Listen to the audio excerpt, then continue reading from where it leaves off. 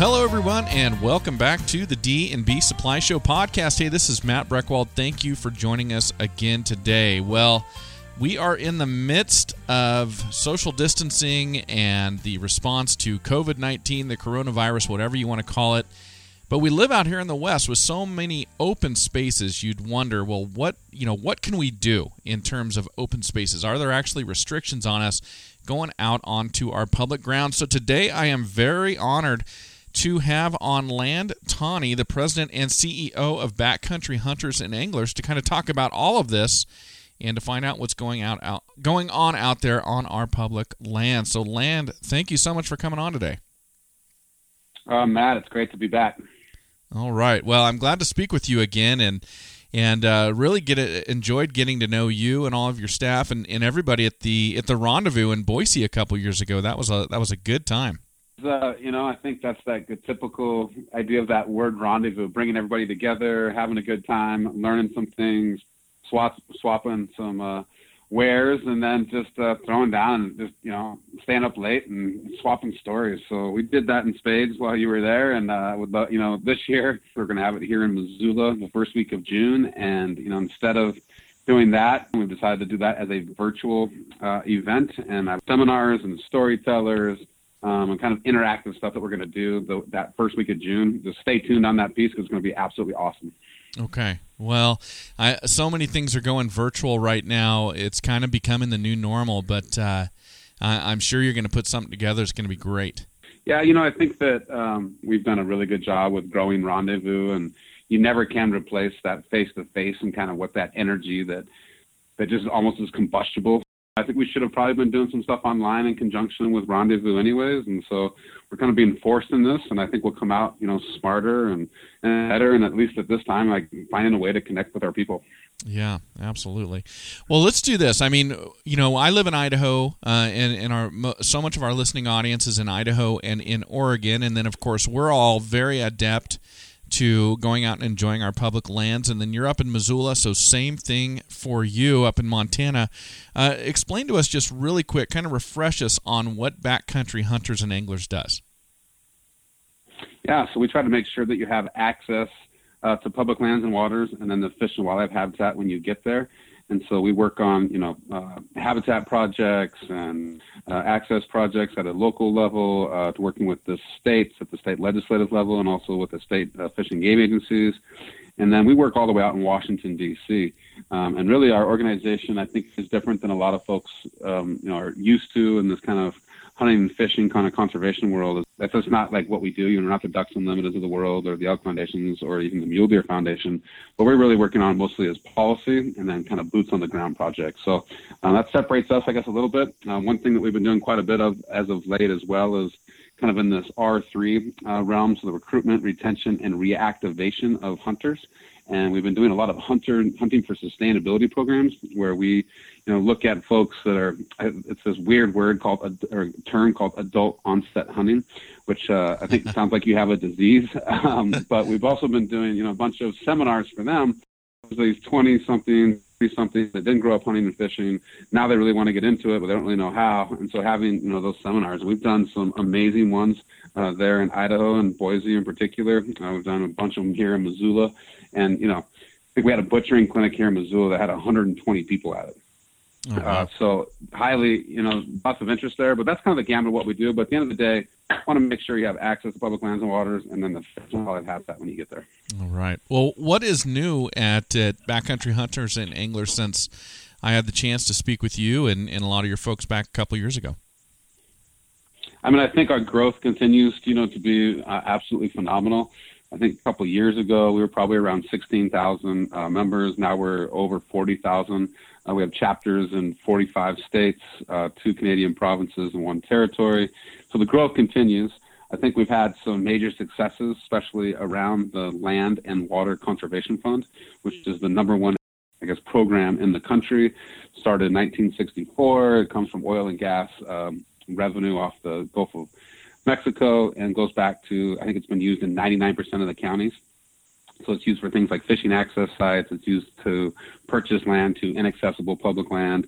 It also pays for city parks and swimming pools. And we worked very hard to get permanently reauthorized. It had sunsetted. Congress had let it slip, and so we worked very hard with other partners and folks all across the country to push that over the edge. And now we're looking for full and dedicated funding. And I would say that, before this whole this kind of,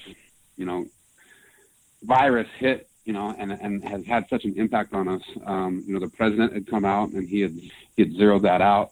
It was usually around 400 million. Some senators from Montana and Colorado got together and went to the president. They said, this is our top tier priority. We have elections this year in November. We've got to get this bill over the edge. And so the president came out, and as he does, he announced things by tweeting, and he tweeted that put a piece of legislation on my desk that has full and dedicated funding. So that's $900 million in perpetuity for this program. We held the president accountable when he zeroed it out. We applauded him when he came out and said he was ready to sign it. And then all this other stuff happened. So that one's in, I guess, somewhat of a holding pattern right now. But I think that, as we kind of get through this virus, it's going to be one of the first things that they bring up when Congress starts doing regular business again. Well, so you brought up kind of the topic of the day, which is COVID-19. How has that been impacting sportsmen, sportswomen? I think we're in a really, this is unprecedented times. And, I think that, there's a lot of unknowns about this. I think the headlines change daily. I think there's different perspectives from the health officials. And so there's all these different regulations that are being put in place. I got a paddlefish tag here in Montana. And for the upper Missouri, they've shut down the lower Missouri. They've shut down the Yellowstone for paddle fishing just because of the congregation that happens. So all these things are happening. And I think what we're trying to do is we're trying to encourage governors to really make the best decisions for the people and more on a public health than anything. And so as these restrictions are being put in, I think we look at those as temporary, but really, looking to the experts on why they're doing these things and knowing that, that again, where I find my solace, and I'm guessing where you find your solace. And so, do what you can where you are, I think is what we've been telling people. And I'm lucky enough to, live in Missoula, Montana, and close to some national forests that I can go with my family on. A couple weekends ago, we went and floated the Bitterroot River and fished. But if, for some reason you can't do that, either for restrictions or just your own kind of quarantine, I think that wind on the face and kind of sun on the neck and just like, seeing the birds that are coming back right now. And it's an opportunity to kind of get away from all of this that seems to be this constant noise. And for me, it's been very restorative, and at some point we'll come out of this. Yeah, it's important just to get outside and kind of generate some of that vitamin D just from having the sun on your skin, right? Absolutely. Now I'm looking out my window this morning, and I don't know about what happened to you guys in Idaho, but we got dumped on last night and into this morning. So we've got 4 inches of snow outside right now. Now it's supposed to be 60 this weekend, so we'll get out, just wait 5 minutes and the weather changes, right? Yeah, I lived up there. I remember what a Montana spring is like. Down here in the Treasure Valley, we're getting rain, but we're probably done with the snow till next winter.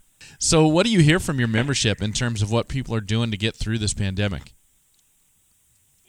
I think there's some frustration that's out there for sure, on some things being shut down and some seasons are being restricted on where people can go. So I think there's that piece.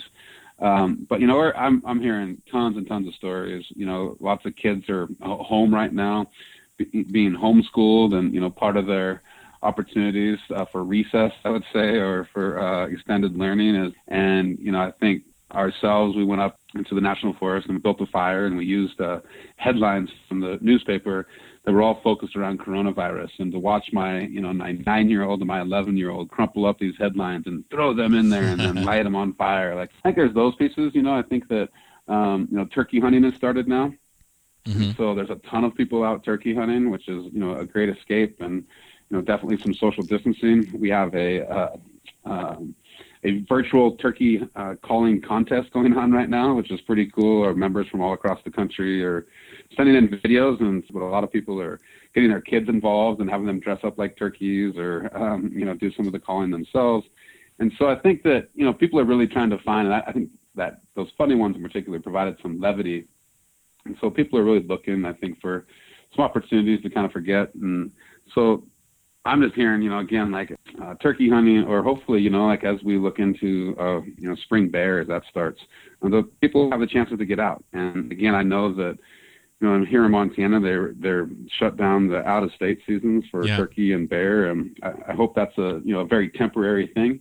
One, because I think of what of impact that is to our economy, but two, that's it helps and provides people opportunities to get outside. Mm-hmm. But trying to listen to really our elected officials and administrative officials who are charged with kind of the health side of this. But I've got people talking about like their bird list. They've never done a bird list, and they're starting to do bird lists during this kind of like self-quarantine, and pretty cool, seeing different things that maybe you don't necessarily always pay attention to. Yeah, absolutely. So when you say people are doing a bird list, like they're going out and doing bird watching? Yeah, I think that like I've started a list like myself, and I think, and I've heard a lot of other people that are doing this are just kind of like a bird list during this time. And so not necessarily going out and looking for different birds, but just noticing them, right? And so like when I was on the river a couple of weeks ago, we were seeing kingfisher, saw hooded merganser, common merganser, a host of other species. And now we're keeping this list, and my kids are into it. And, I'm talking to people out in North Carolina, down in Arizona, who are doing the same thing. And so it's kind of a fun thing to share. Yeah. Now, at a time like this, and you're talking about getting out and hunting and looking at birds and things like that, why do you consider public lands and waters important? I guess now more than ever. I think it goes back to really that solace piece, right? Like trying to get away and really be immersed in that and be very present where you are at that point. Let everything kind of go away. And, that opportunity is available to everyone. It doesn't matter, if your parents had a lot of money. It doesn't matter if you, barely have enough money to buy food. It doesn't matter if, I guess, what your background is and who you're connected to. Like public lands and public waters are this even playing field, and there couldn't really be anything, I think, more democratic. And, we're unique in the world in our system here in the United States, and there's some other places like Canada that come pretty close, or New Zealand, but really our public land is unique. And so I think that's something to revel in, and none of that happened by accident. It was folks that stood up and said, we want to make sure that the people have opportunities, like with stuff I was talking about today, like with the Land and Water Conservation Fund, where we can actually grow that public estate. This is an experiment, and it's probably 130, 140 years old, and it's up to us to carry that on. And so these public lands, I don't think there's anything more American than our public lands and public waters. Now, you were mentioning a moment ago some of the closures on a couple of the rivers up there in Montana. In your circles with the different people in government and the experts you talk to, closures like that are related to COVID-19, what are they worried about there? Are they worried about social distancing if people are out on the rivers or fishing or floating or something like that?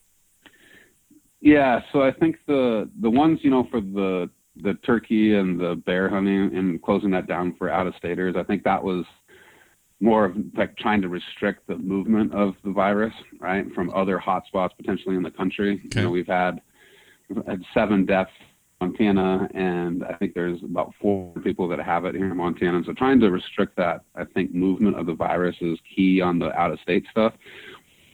Paddle fishing, and I just got my first tag this year. I've not done it. But especially on the lower Missouri and the Yellowstone, there's these like really hot spots, like at bridges, where you have people standing shoulder to shoulder fishing. Okay. And so, and again, I haven't done it, so I'm kind of excited about it. But I think they're trying to just restrict that congregation of people. And again, they haven't said it's going to be for the whole season, but they've definitely made that declaration for now. Okay. Now, you mentioned earlier the virtual turkey calling. What other virtual things do you have going on to engage folks during this shutdown? Yeah, so we did a film with Project Upland called Public Grouse, which is a film about grouse hunting all over the United States, from Alaska to Montana to Wyoming, out to North Carolina, and all this grouse hunting film. And so we're going to release that the first part of May, so stay tuned on that piece. And then I talked about our rendezvous, which is probably like one of the biggest things that we're going to be doing. And again, we'll have one of our signature events is this storytelling that we do with Filson, And we'll be doing that. I think we talked today on that meeting right before I jumped on the phone about 13 different storytellers. We already had a bunch of folks set up that we're going to do it live at our rendezvous, but now we'll be able to expand that to 6 more. And then we'll be doing seminars, and I think we're not totally confirmed there yet, just because we made those decisions today, and now we got to go reach out to those people to make sure they still can do them that Sure. we're already doing. But some of the top, people in the industry, and having that ability to be able to not only learn from them but also interact with them is going to be a key to all that. And we'll be having some fun too. We're going to start a fly tying on Fridays that will have different folks teaching different flies, and maybe even doing some competitions. We've talked about doing some blindfolded, like San Juan worm tying and see how that goes. But that's actually one of the good things that's going to come out of this. It's just, learning different ways to communicate with people. And, whether that's, during a time where we're all inside or, going forward. So I hope that we come out of this a lot smarter in that space. Yeah, it'll be interesting. Like you were talking about the seminars, rather than being in person, if people are watching them virtually, they can be probably typing in questions and saying, "Oh, you just brought this up," and getting those things kind of on the record. It'll make it a kind of a different dynamic. Absolutely, I would think. And I think we'll have both the live version where you'll be able to definitely interact, and then those things will live online, in perpetuity after that. And so even if you couldn't sit down right then, you can watch it and learn. But that interactive piece, I think, is super important. And then we'll be doing like giveaways and stuff during that as well, which will be interesting. We'll also be, during our seminars, we'll be giving away door prizes from all of our corporate partners. And so I think that's another way that those things will be interactive and something that's new on this like digital space that we haven't tried before. Okay. Well, are there any other policy issues other than what you've already mentioned that you're kind of tracking or looking at these days? I think that I would go back to there's the Land and Water Conservation Fund that I talked about earlier. Coupled with that bill is also $13 billion for maintenance backlog on our public lands. So our public lands, have not been given the appropriate funding over the last probably 2 decades. So there's, a lot of, maintenance that needs to be done, backlog of maintenance. And so that bill coupled, so it's, money for U.S. Fish and Wildlife Service, Forest Service, Bureau of Land Management, national parks. So that's a piece that we're super excited about. And then there's one that we've been working on that isn't getting as much attention, but I think is really important, and it's called the Recovering America's Wildlife Act. And Recovering America's Wildlife Act, basically, it's funded similar, at least it's structured similar to the Land and Water Conservation Fund, so taking money from new kind of extraction on public land and into a fund that funds some non-game species. And so, non-game species, there's not much known about them. When they are known, a lot of times, they get put on the endangered species list, and there's much more regulations and money there. And so the idea is like an ounce of prevention is worth a pound of cure. So this money would go to state agencies to help study and improve habitat, for these lesser known species. And at the same time, those are species that are sharing the same habitats, on the critters that we like to, chase around, whether that's elk, deer, upland birds, waterfowl, like all these species share the kind of same habitat. So it'd be extra money for conservation. So I think that's a huge one for us. And then the last one I guess I would mention that I'm really, really, really excited about is that for the last 2 or 3 years, we've had folks coming to us and asking us to start a military program. Okay. There was folks that when we first started BHA that were part of the military, and we've got a couple board members that are military, and then tons of members. And so we've been working to develop this program and calling it our Armed Forces Initiative. And so we developed that program over the last probably 1.5 to 2 years. And then I'm happy to announce that we just hired somebody that will start in the middle of June. And basically, be working with veterans. When you think about active duty, they're going to all these different places. Let's say you grew up in Montana and all of a sudden you're stationed in Virginia. Yeah. Like, what are the rules and regulations there? Like, what are the customs? Like, connecting them to people on the ground. So there's that piece. There's also the second piece where you're in the military, you know how to shoot guns. You've never hunted at all in your life, and you become one of those adult onset hunters. Like, how do you do that? And so those two pieces, and then obviously connecting the veteran community and providing them opportunities to kind of continue to be a part of that military community and give back. I mean, I think that, the service, that really is what our military provide is, that doesn't stop when they retire from active duty. And so they want to continue to kind of be in that space. And so that's where that comes from. I'm, again, stay tuned on that piece. Well, what else do we need to know? This has been a great catch up and lots of new stuff going on. But before we wrap it up, what else do we need to know, Land? I mean, I think I would just end, with some of the stuff that we've already talked about, is that no matter where you are, if you have restrictions, if you don't, do what you can to get outside. Be reminded of kind of what the great outdoors provides you, both in your, I think, mental health and your physical health. And so I would leave people with that, is that no matter what you can do, get outside. And, from walking around the block to, burning a fire in the woods, I encourage people to get out. Awesome. Well, I appreciate you coming on. Everybody, for more information, you can go to backcountryhunters.org. Find out all about Land and everything, all the great stuff going on there at the Backcountry Hunters and Anglers. Thank you so much for coming on today, Land. Matt, thanks so much for having me back. All right, everybody. For Land Tawney, this is Matt Breckwald, and until next time, keep enjoying your rural lifestyle. Thanks, everyone.